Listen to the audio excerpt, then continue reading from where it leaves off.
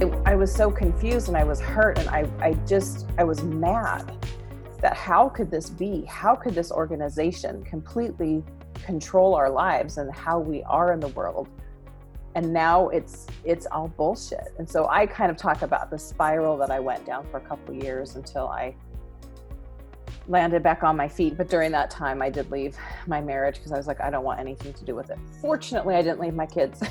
But, like, I'm thankful for that, because I wanted, at some point, I'm like, I want nothing. I want to go start new somewhere else. Like, that was my mentality. And it's probably a juvenile thought process, but you kind of feel stunted in some growth in kind of a way. You had no experiences like the world has. And that probably sounds very shallow now, but it's you're coming out of such a mind control. Thanks for joining us for another episode of What the Faith. It's been a few weeks now, and we're really glad to be back at it. We just moved to a new space, which we're absolutely loving. And we're really looking forward to being able to work harder on the podcast, and also to be putting on more live events that we've honestly loved putting on. It's been such a great way to have a bit of a bigger conversation, and also include our listeners. That way they can also write in and ask questions live while we are having the conversation. But today we get to share with you a really great conversation that we had with Amy Logan. I was really able to connect with her a lot, just with her being an ex-Mormon, me being an ex-witness, and that, I don't know, it's crazy how across these different faiths, when we leave it, we were able to have such similar experiences and really be able to build each other up. With Amy, she was a Mormon for 37 years, and now that she's out, she actually runs her own podcast, and she really works at inspiring people and bringing out so much through her podcast, her provocative questions, and her one-on-one coaching, because she really wants to make this space really that people are able to focus on having healing conversations. And we were able to have one of those conversations with her. And so I really hope that you enjoy this episode. I know that we certainly did. Yeah, I was born and raised Mormon in Southern California, and active my whole life. I mean, did all the things. Mormonism is what I refer to as like a high demand religion, and where it's your life, it's your culture, it's pretty much everything that you do. And so it's so interesting growing up in Mormonism, and as I'm learning other religions, as I've left and talked to people from other faiths, it's like it's just all consuming, and so your brain doesn't even know to think outside the box, because it's just everyone everyone you love, everyone's in it. And I refer to kind of my life in Mormonism as on the path, meaning like doing all of the sequential kind of life transitioning through all the Mormon expectations. So it's going to all your church meetings, which take a huge chunk of time during your week. They keep you very busy with activities, which some of them are great fun. Like being a teenager in the 80s in Southern California was awesome. And our Mormon culture, the youth program, was fun and great friends, and just always youth conferences and just fun stuff. So my husband and I, we joke that the church was true in the 80s just because that's when we had the most fun with it. And then I left the day after I graduated from high school. I left to go to BYU, which is the church, one of the church colleges, universities, and packed my bags and left, and pretty much stayed in Utah. That university, BYU, is in Provo, Utah. Stayed there, met my husband, got married at 20. Like, everything's just very sequential, right? I did graduate from college though, which is great. There's kind of this joke in Mormon culture that you go to BYU to get your MRS degree. If that fills you in on kind of what the expectation of a woman is, you get married and you become a mom. I did finish my degree, and I taught for a few years. We had a couple kids, 2 boys, which is, having 2 kids is a small number in Mormonism. But we had a problem getting pregnant. And by the time we got pregnant and I had my 2 boys, and then had what I call my faith crisis, I couldn't imagine adding another kid to the mess that my brain was feeling at the time. So, so just kind of did all the things, got married in the Mormon temple. At 20 years old, I put on the Mormon garment. I don't know if you guys are familiar with that, if you heard about that. You wear an underclothing that is to symbolize your promises you've made in the temple. And you're to wear it all day and all night, and you can take it off for obviously showers. And I think that the approved things are obviously showering, but physical activity. So sporting events, stuff like that. Sex is okay too, but there are some people who take it to the extreme and don't remove it completely for those activities. But so I wore that temple garment until it was probably 2007 when I stopped wearing that completely. And we can get into that too, but it's a big thing when you decide to remove that temple garment.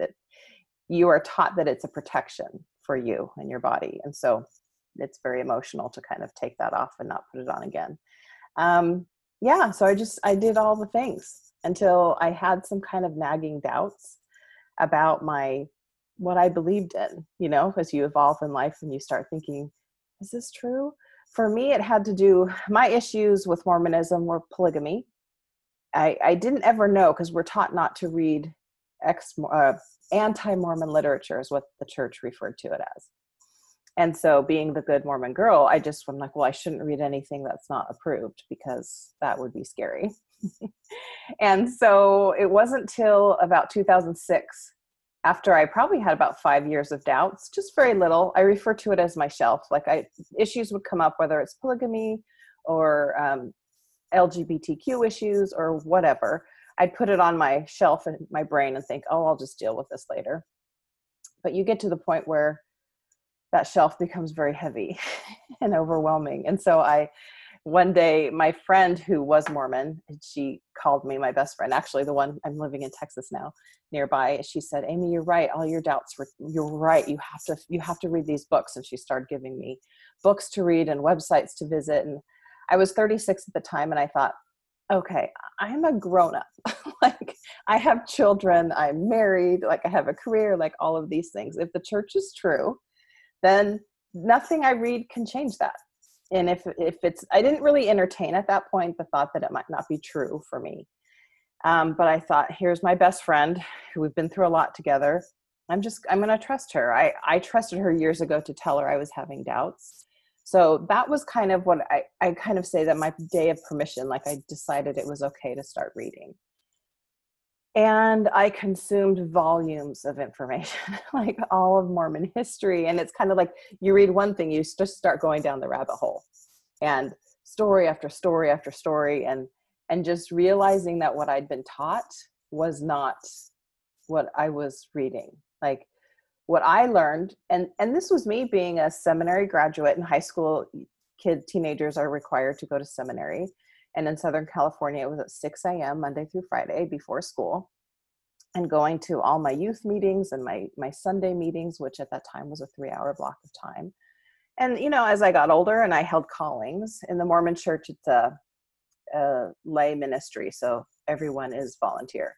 So you as a member hold callings, which means you teach lessons, you participate, you're in charge of like either the kids or the youth or the Relief Society, which is the women's organization, lots of opportunity to serve. And, I did all those things. And so when I started to give myself permission, and I refer to it as like the Jenga puzzle, like it just all fell down. And that's very emotional because when you've been the person who's been on the path of doing all the Mormon things, to have, and I'm sure you guys relate to this, just your life is completely built on what you believe to be true. And so then like I said, I spent that 2 years just reading and researching and trying to process all that I was doing and thinking, how am I going to tell people?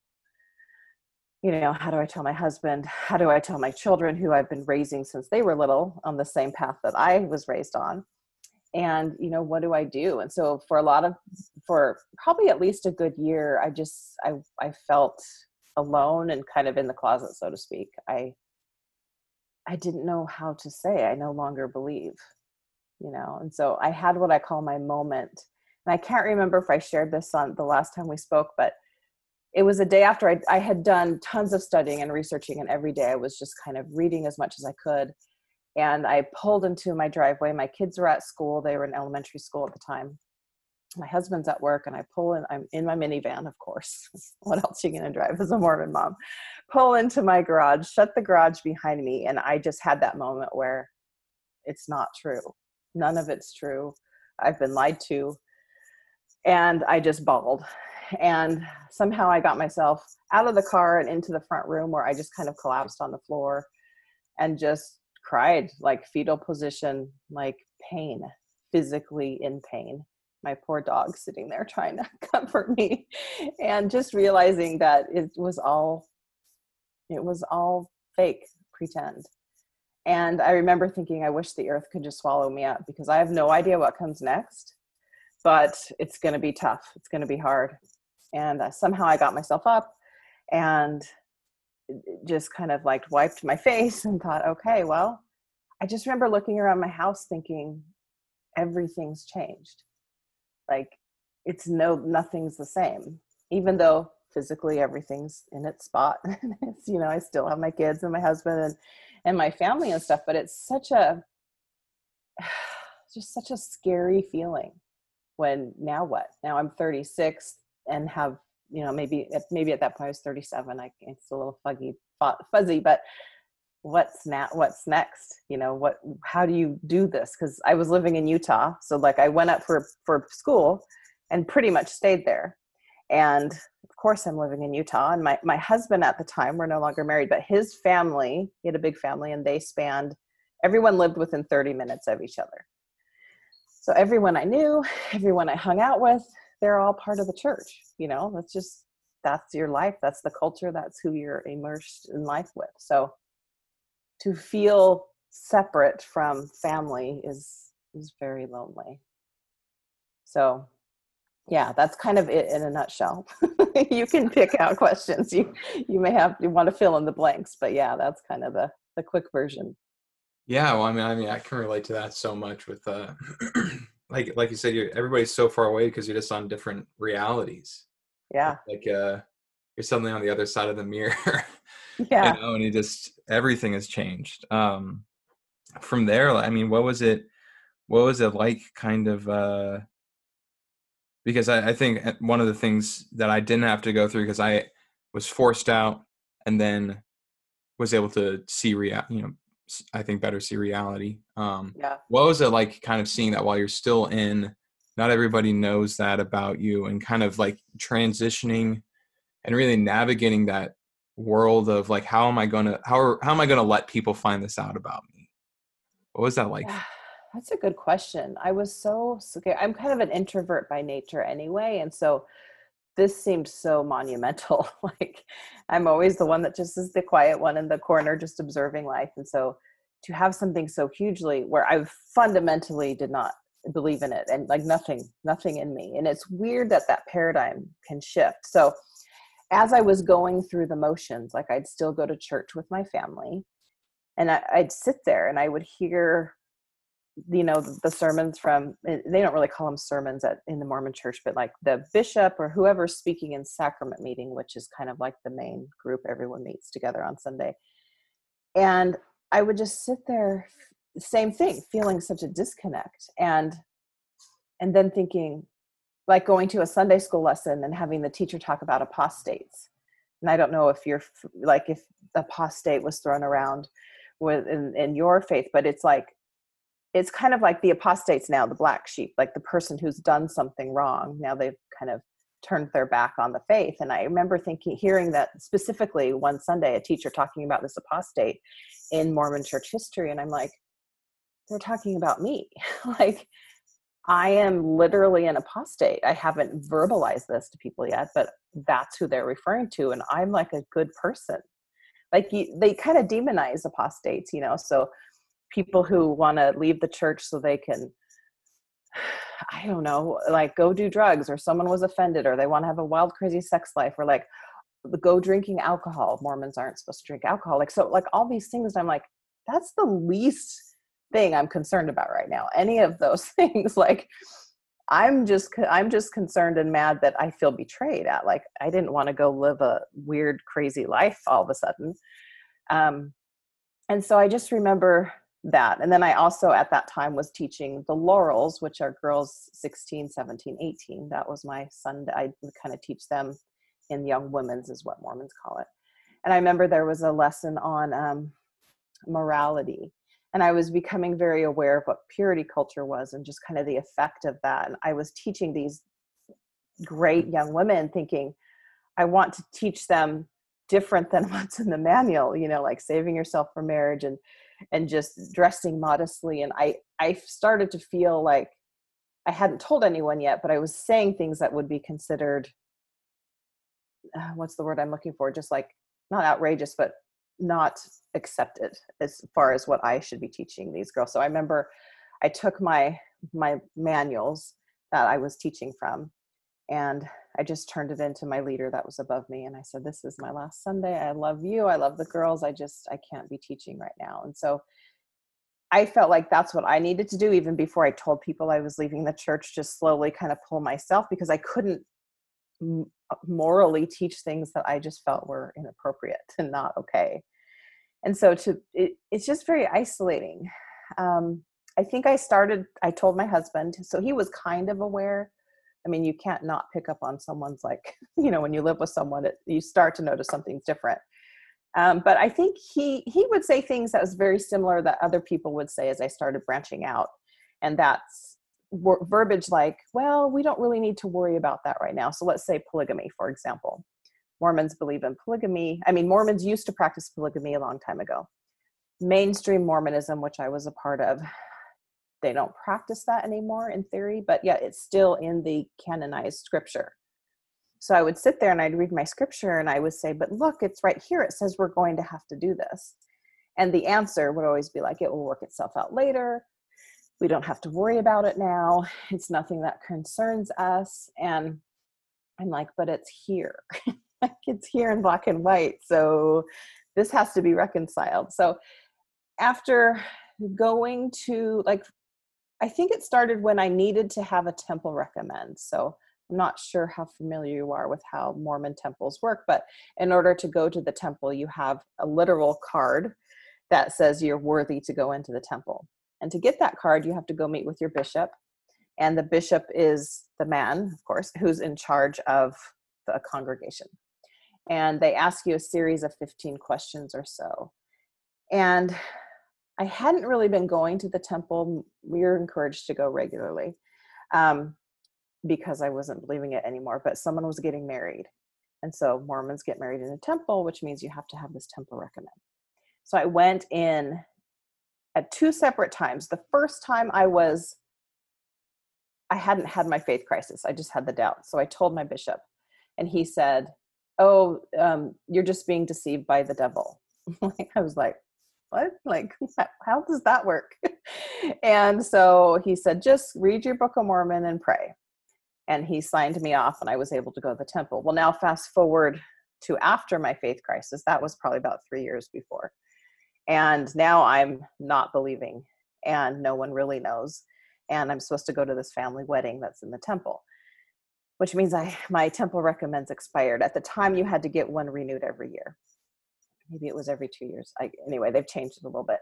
And I went to my bishop, who's a great man, nice gentleman. And I thought, I'm going to answer these questions honestly and just see what happens. So he kind of starts going down the list of questions. And I would say things like, well, I'm not sure, or no, I don't believe that anymore. And after the third question, he closed his book. And by book, I mean, they have this like notebook that they sign your recommend, like tear it out, kind of like a check, but it's more of a size of a credit card. And then they give you your temple recommend. You have to go get an interview by the stake president who's over the bishop. This is way too much information. But anyway, he closed the book and he said, I need you to go home and pray and read your Book of Mormon more.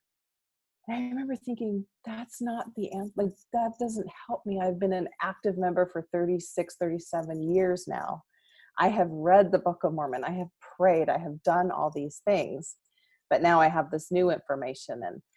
And that was kind of the end. And so that meant I went to the wedding, but I couldn't go in the temple. So I had to stand outside the temple. And it's kind of like, I think it's assumed that if you aren't able to go in the temple, you've committed some kind of sin. You've done something that makes you not worthy. And I remember thinking, well, I know that's not true for me, but I have to be in integrity with myself, which means I don't want to lie my way in if I don't believe in it anyway. And so that was a big turning point, because then people were talking, like you could hear little gossiping and stuff. And so I just slowly started telling people a little bit at a time. Yeah, I'm interested to kind of go back to, when you were first reading various, texts and kind of the history of the church that your friend recommended to you. Because I think one of the things about the Latter-day Saints that I find interesting is, like, though they have the Bible and the Book of Mormon, obviously the emphasis is on the Book of Mormon. And so, I mean, I think for, listeners who might not know a lot about the LDS Church, or even listeners who are still part of the LDS Church, what were kind of the few, I don't know, like big, you mentioned polygamy, right? But as far as like reading kind of the history of the church, what were kind of your big like takeaways where that really kind of started to crumble, or at least reiterate some of the doubts that you already had? Yeah. So, like, for example, Joseph Smith was the founder of Mormonism. And I was never taught that he himself was a polygamist. Kind of the whitewashed version we were told is that polygamy happened when the saints had to cross the plains when they were being persecuted, and that many people died crossing the plains. And so women who were single needed help and support. And so that kind of happened during Brigham Young's time. Brigham Young was the prophet of the church about 3 years after Joseph Smith. And so I was reading all these stories about Joseph Smith having been married to all of these women. I think it's at 34 or 36 women, and thinking, what the hell? Like, what? We're not taught this. Like, I didn't know this. And not only that, he was he'd call it spiritually married to these women without his wife, Emma, who's the wife everyone knows about in the church, his first wife, without her even knowing this. And part of the scripture says that the wife has to give permission for this to happen. Yet here he'd had, I think, 6 to 8 wives before Emma even knew about it. And to me, I'm like, well, this doesn't add up. This is not okay. This is going completely against what's in our scriptures. So things like that, where I just felt like, what? And then I learned that he was what's referred to as a treasure digger. So he would take rocks and get messages through them and say he could find money on people's property, like all of this crazy stuff that I'd never heard before, which I was like, well, this is exactly the same story of how he said the Book of Mormon was founded in a hill, like the golden plates. I don't know how familiar you are with all of that, but like how the Book of Mormon came to be in modern day.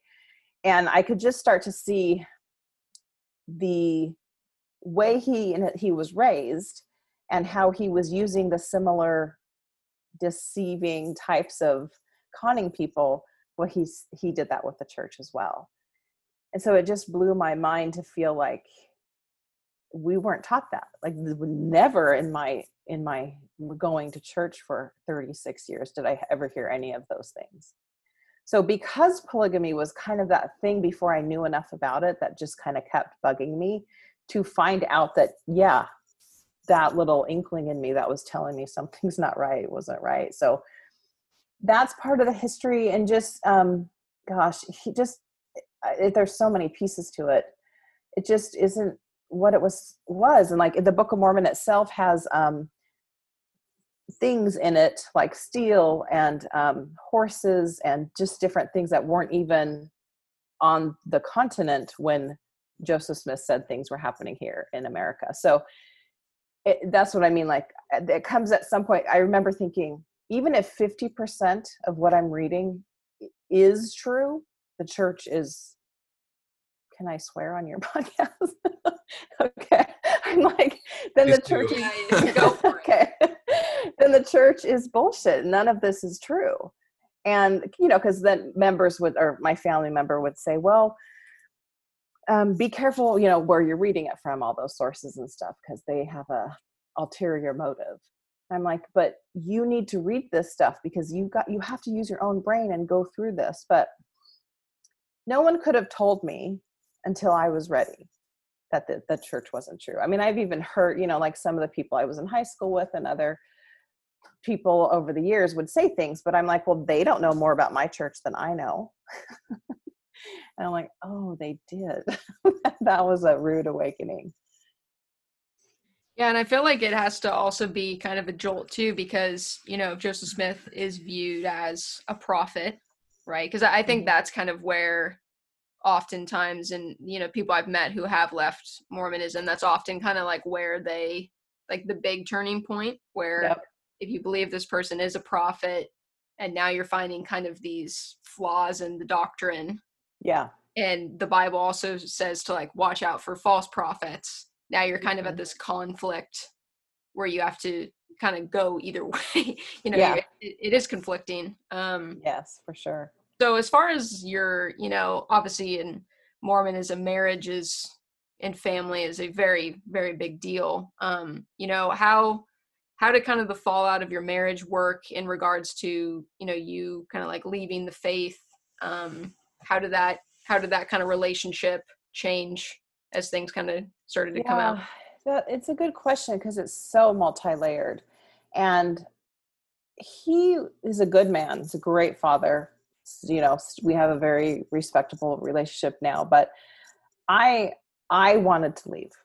I had this 2-year period. I refer to it as my free falling time, where I was like, I didn't want anything to do with anything Mormon. I was mad. I was angry. I didn't know anything for myself necessarily. Like I felt like I hadn't really lived life. And so I was pulling away as he was kind of sticking to it. And I couldn't do it anymore. I mean, I even wanted to run away and like leave my kids and like, I'm telling you, it was really a mind fuck for my head. Cause I was just like, I was so confused and I was hurt. And I was mad that how could this be? How could this organization completely control our lives and how we are in the world?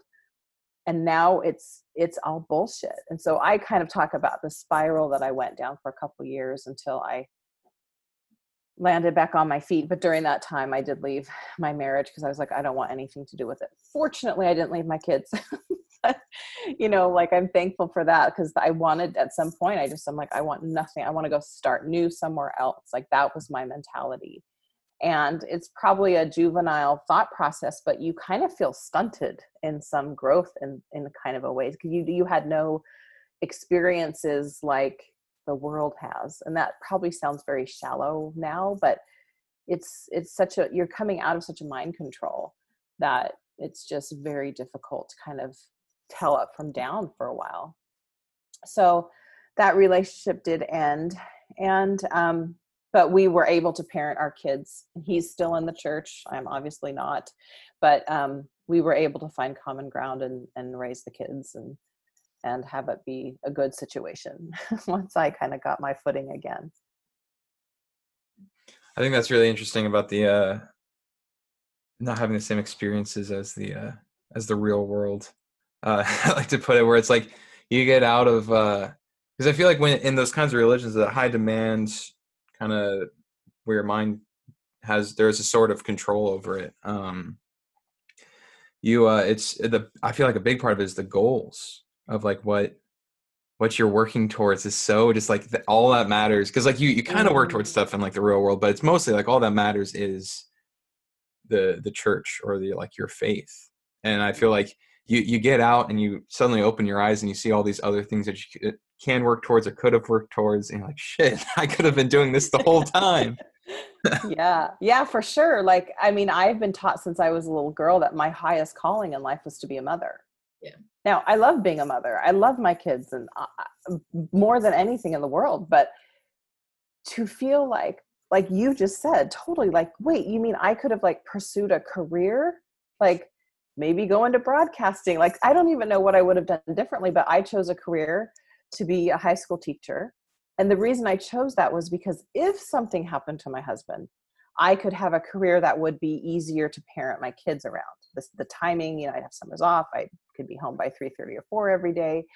So like that was my reasoning, not because, and I loved I taught high school for several years before my kids were born, and I loved it. but like you said, I would have made different choices. Like I wouldn't have kept my life just so I'm being a mom and a wife. You know, I was so clueless to patriarchy and the purity culture um, and just all of the like feminism and all of those things, because I just had no idea that I was part of this very conditioned type of living. Yeah. And so, yeah, you leave it and it's like, what is the real world? I mean, and the real world's whatever you create it to be. My real world happened to be Mormonism at the time, but you do wonder, well, what else is out there? What am I missing out on? Yeah. I feel like it's interesting because you brought up the Mrs. degree at Yes. BYU, and I feel like it's also, I would imagine it would be hard because, you know, if you think like when you are a young woman or a young male, oftentimes who you mimic their behavior is older people around you, right? And so if all the women around you and your mom and your grandma are all doing kind of this one path, I don't think you would even question that that's also kind of your calling and your role. Yeah. And with, you know, in Mormonism, families being eternal, I feel like Mm-hmm. that's like a whole other like part of it that even other denominations of Christianity, you know, don't believe that. And so when you add like the eternal family dynamic in, I feel like the weight of it means so much more Mm-hmm. because, you know, God's given you this calling and like this is your role to do this for eternity. Uh, Yes. I'm, man, I'm thinking here. Yeah.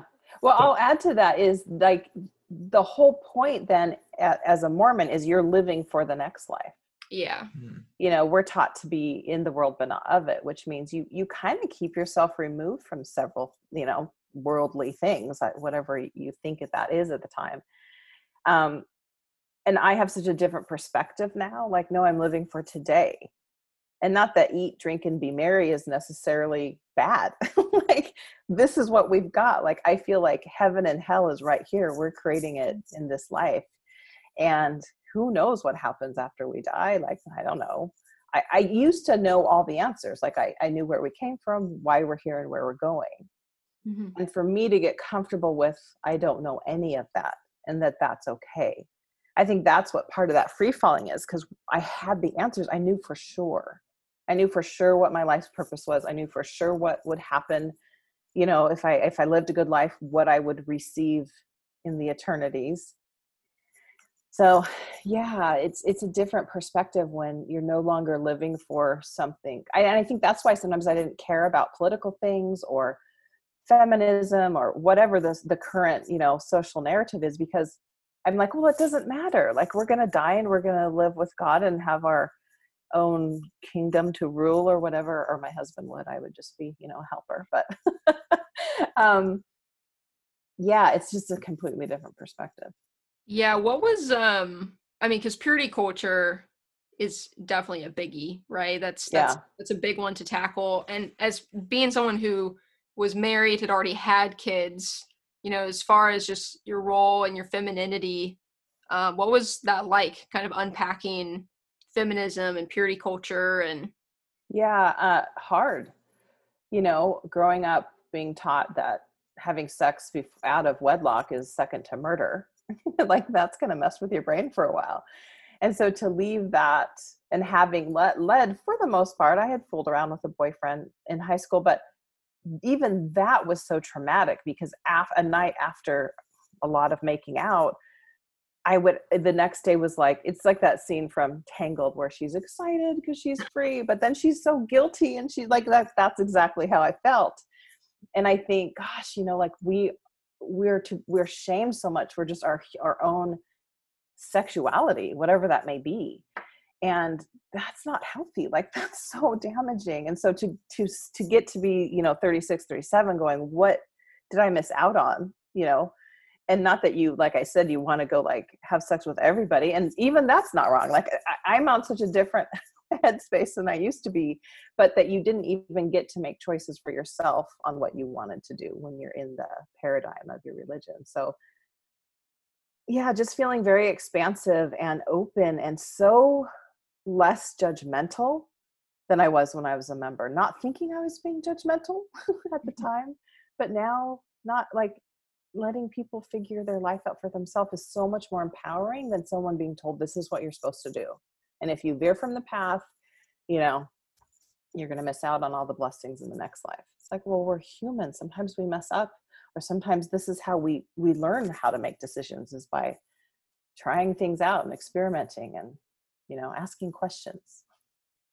Yeah, I think even in some kind of a part of the problem with that too is that, like, so we have to try it out, but then I feel like the way our brain works is we kind of have to go down that path in our mind too, and like think about it. And I feel like one of the problems that I experienced when there is, like, if our brain's like a giant house, you know, that an endless house, you could say, you a thought gets brought to your mind, and usually, like, the way the brain wants to go is you like open the door, you go in the door, you maybe go into the next room and the next room, you keep exploring this kind of area.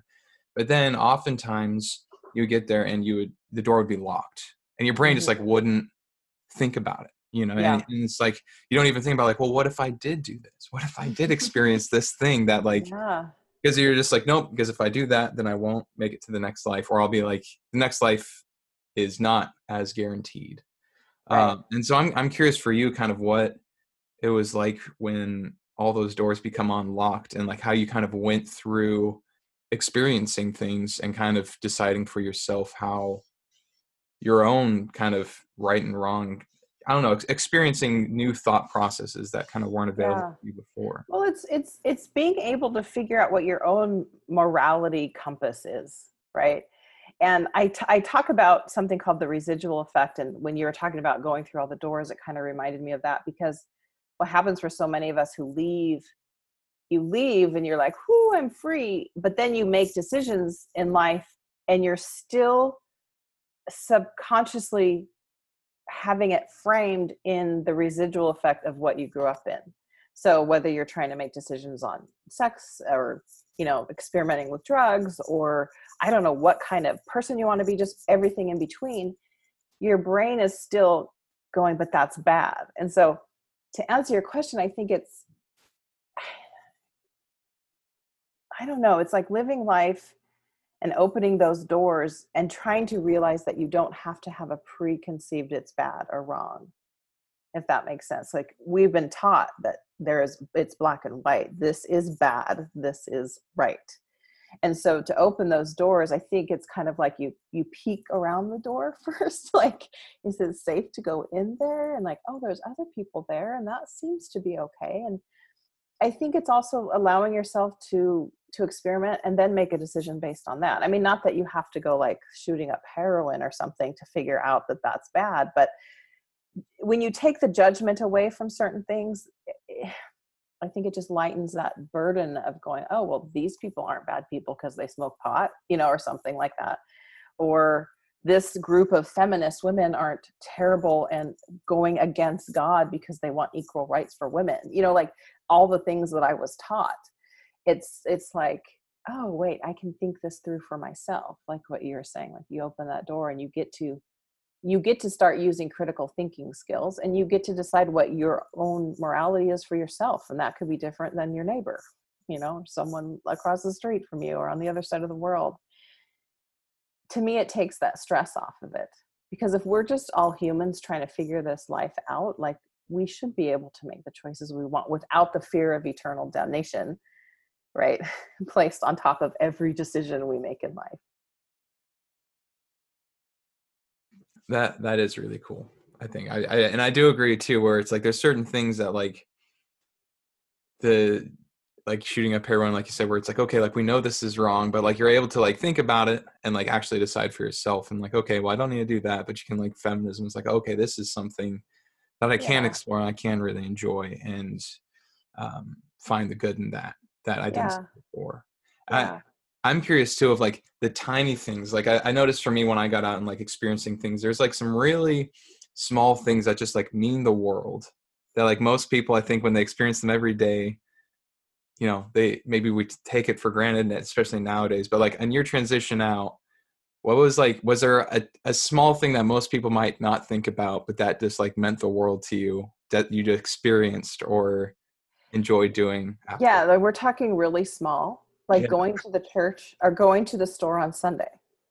Like, Mormons, you're supposed to keep the Sabbath day holy. And that meant not going and spending money and making other people work. And so I remember going and thinking, someone's like, I'm going to get in trouble, or going and buying a bottle of wine, like going to a liquor store and being an adult and buying a bottle of wine, because I've decided that that's okay for me. Where other people like, oh, and my favorite thing is coffee. We weren't supposed to drink coffee. And that is my most favorite morning ritual. And to give you a little sneak peek into what my life was, I had never had coffee, but I've always loved the smell of coffee. So when I was Mormon, I would buy like a coffee candle and I would let the candle burn in my house. And that was like edgy. That was like, I'm like, if the church people come over, I need to, like, I don't know, spray some Febreze or something so they don't think I'm, the appearance of evil, which would be if I actually had coffee in a coffee maker. So those are the things that, like, oh, I just am so grateful that there's no guilt. I get to drink coffee every morning and I get excited about it. Like, or someone else is like, you couldn't drink coffee? Like, what planet did you come from? Like secondhand caffeine, just like in the candle. Yeah, exactly. I mean, not to totally switch gears here, but one of the things that came up in the webinar a bit, which I do think is important to talk about, is just kind of the relationship you have with your two sons. Yeah.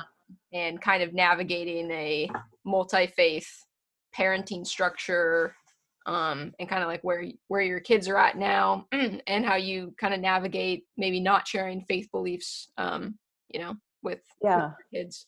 Okay. Yeah, that's huge. Sorry to totally like change the topic. But. No, that's good. Hey, we can swing in whatever direction. Yeah. So I remember going through it thinking, how do I be a mom when everything I've taught them is like in line with the church doctrine and how to be. So I didn't really tell them straight away what I was going through. I mean, they were young, 8, 9, 10, 11, around those ages. And I felt like I didn't know what I believed in anymore. Like, you kind of go from fully believing you're all in, yay, this is wonderful, to the doubting phase, to the realization phase, and then to like, well, now how do I parent? Because none of that works for me anymore. But my brain at the time, and this goes back to residual effect, when I was first going through it, I thought, well, I just need to kind of concede here, because my husband and I, remember when I was 20, made the decision to get married and live our life based on these principles. So I went through a time where I thought, okay, he can lead the way, because he's also the priesthood leader in our home. And that's the residual thinking I'm talking about, when I'm like, my brain was still trying to think that I have to kind of let it be okay in the Mormon world. Maybe I just pull myself out of it. And that worked for a little time till it just doesn't work anymore. Like, I couldn't go to church anymore. Like, I tried. And then of course we'd have more and more discussions. But as the kids got older, I would share more and more with them, as I got more secure in how I felt being a non-member. So in 2009, I had my name officially removed from the church records. And some people make that decision, and some people think it's no big deal because they've already removed themselves, and that's just something that doesn't matter to them. To me, I felt like I was making a statement that this is me taking my decision, making power back. So to me, that was important. As far as the kids go, I have one, so they're 23 and 21 now. And my oldest is out completely.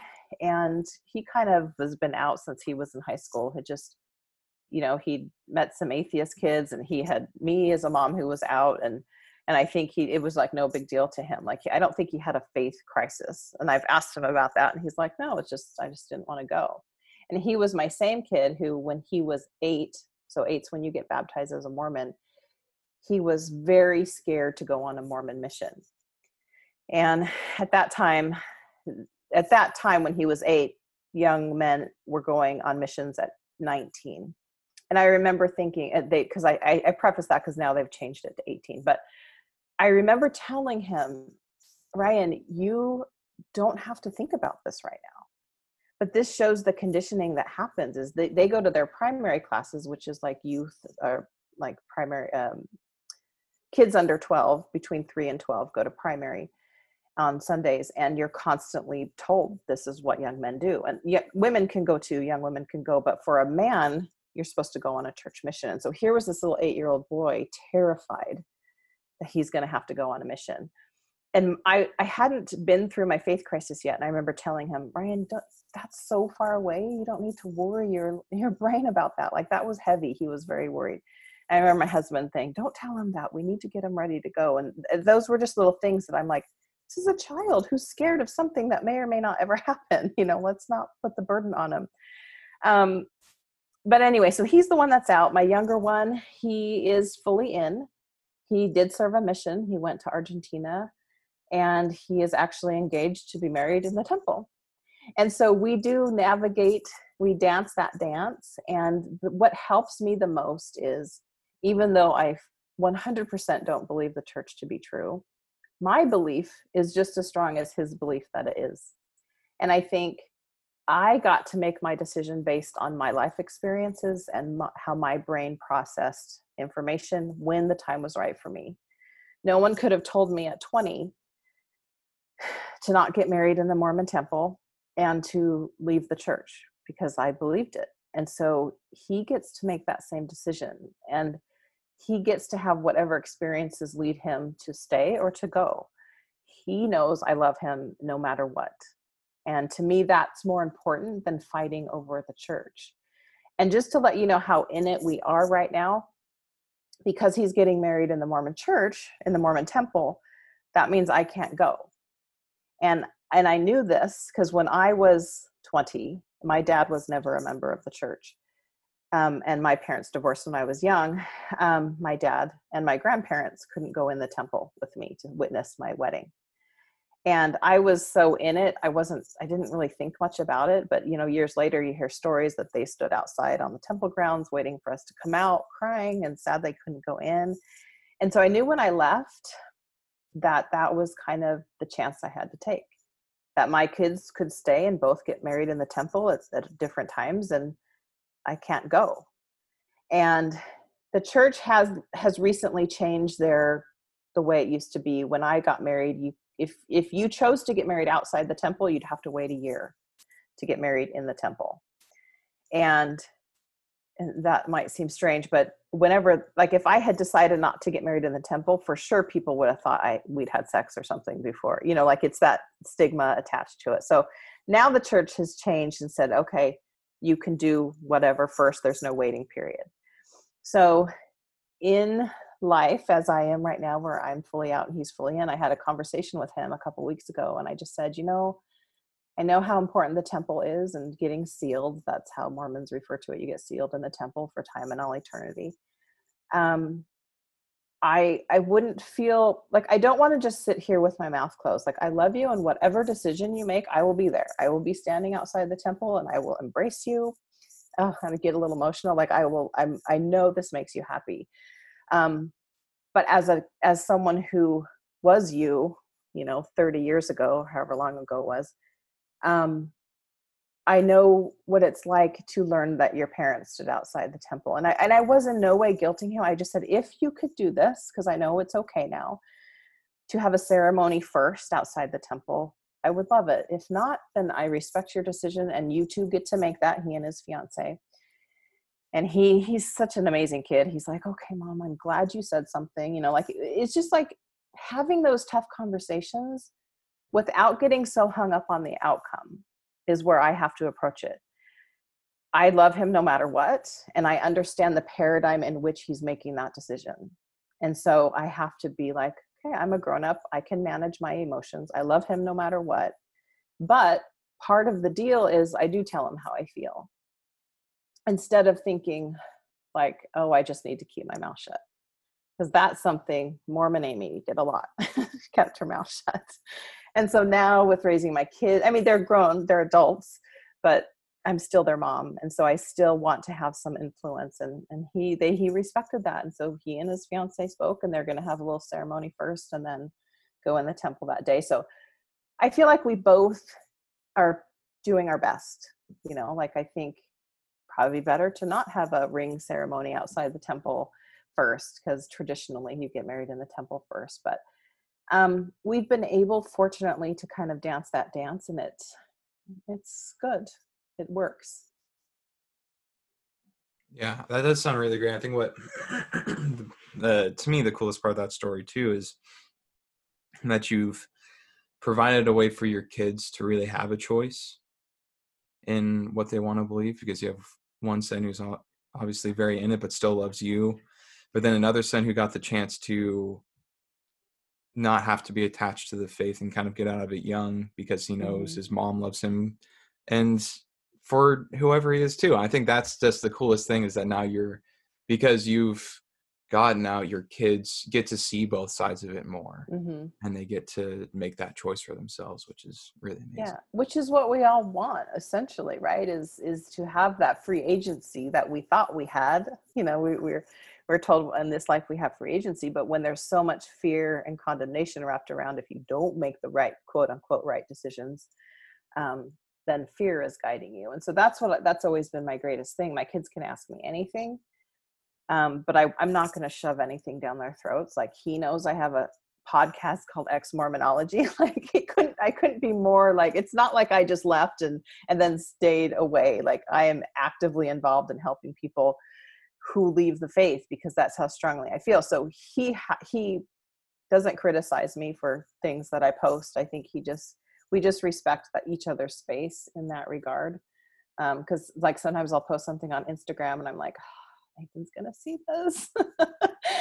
But I have to be true to who I am, just like he posts things that the prophet has said that he finds wonderful. And I'm like, okay, we're just both going to respect each other's space.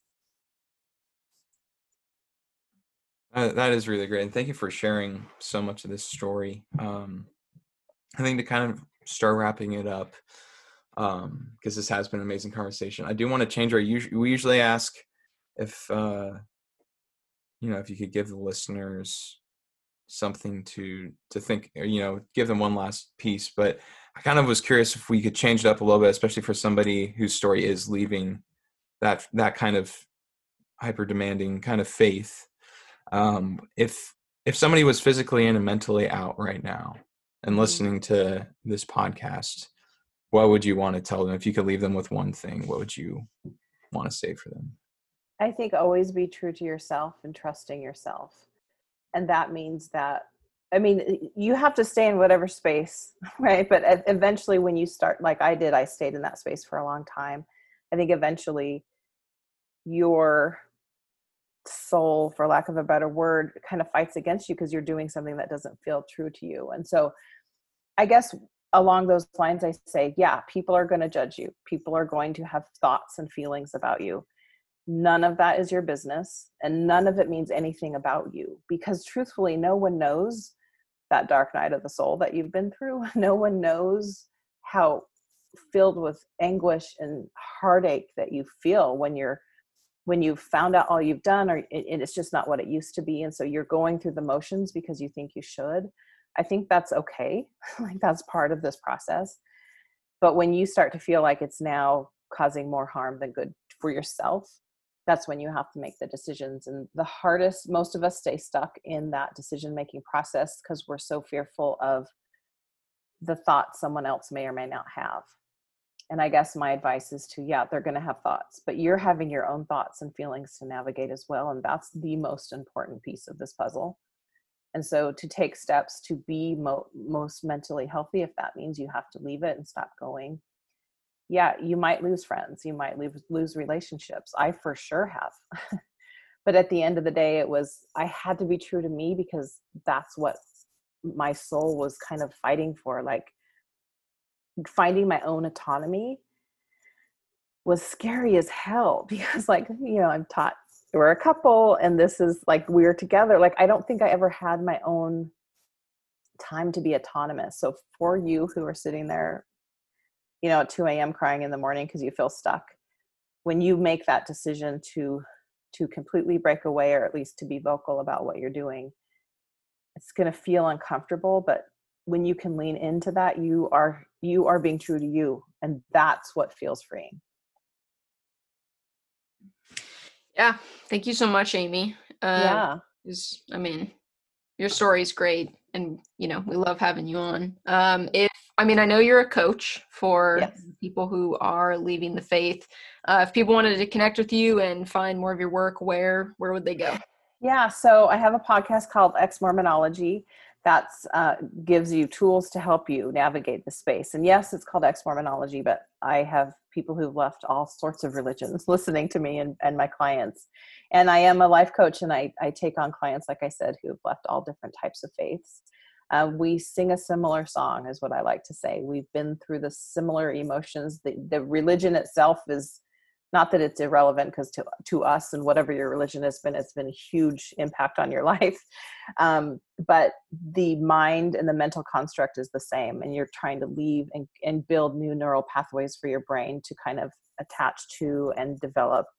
And so, yeah, I coach people from all over and help people navigate the space after. For some people, they're fresh in that raw stage. For other of my clients, they're 10 plus years out, still rehashing some of these conditions, like I said, residual effects of growing up in such a high demand religion. So I love the work I do, because I feel like we become our most authentic self when we can set ourselves free. And sometimes you need a little help with that. So that's where I come in. And so amyloganlife.com is my website. And you can find Ex-Mormonology on most of the places you listen to podcasts. Yeah, that's where you'll find all my connecting stuff. Thanks so much for tuning in to this week's episode of the What the Faith podcast. Music brought to you by Justin K. And as always, if you liked what you heard, be sure to like, subscribe, and leave a review for the podcast. Thanks so much, and we'll see you next week.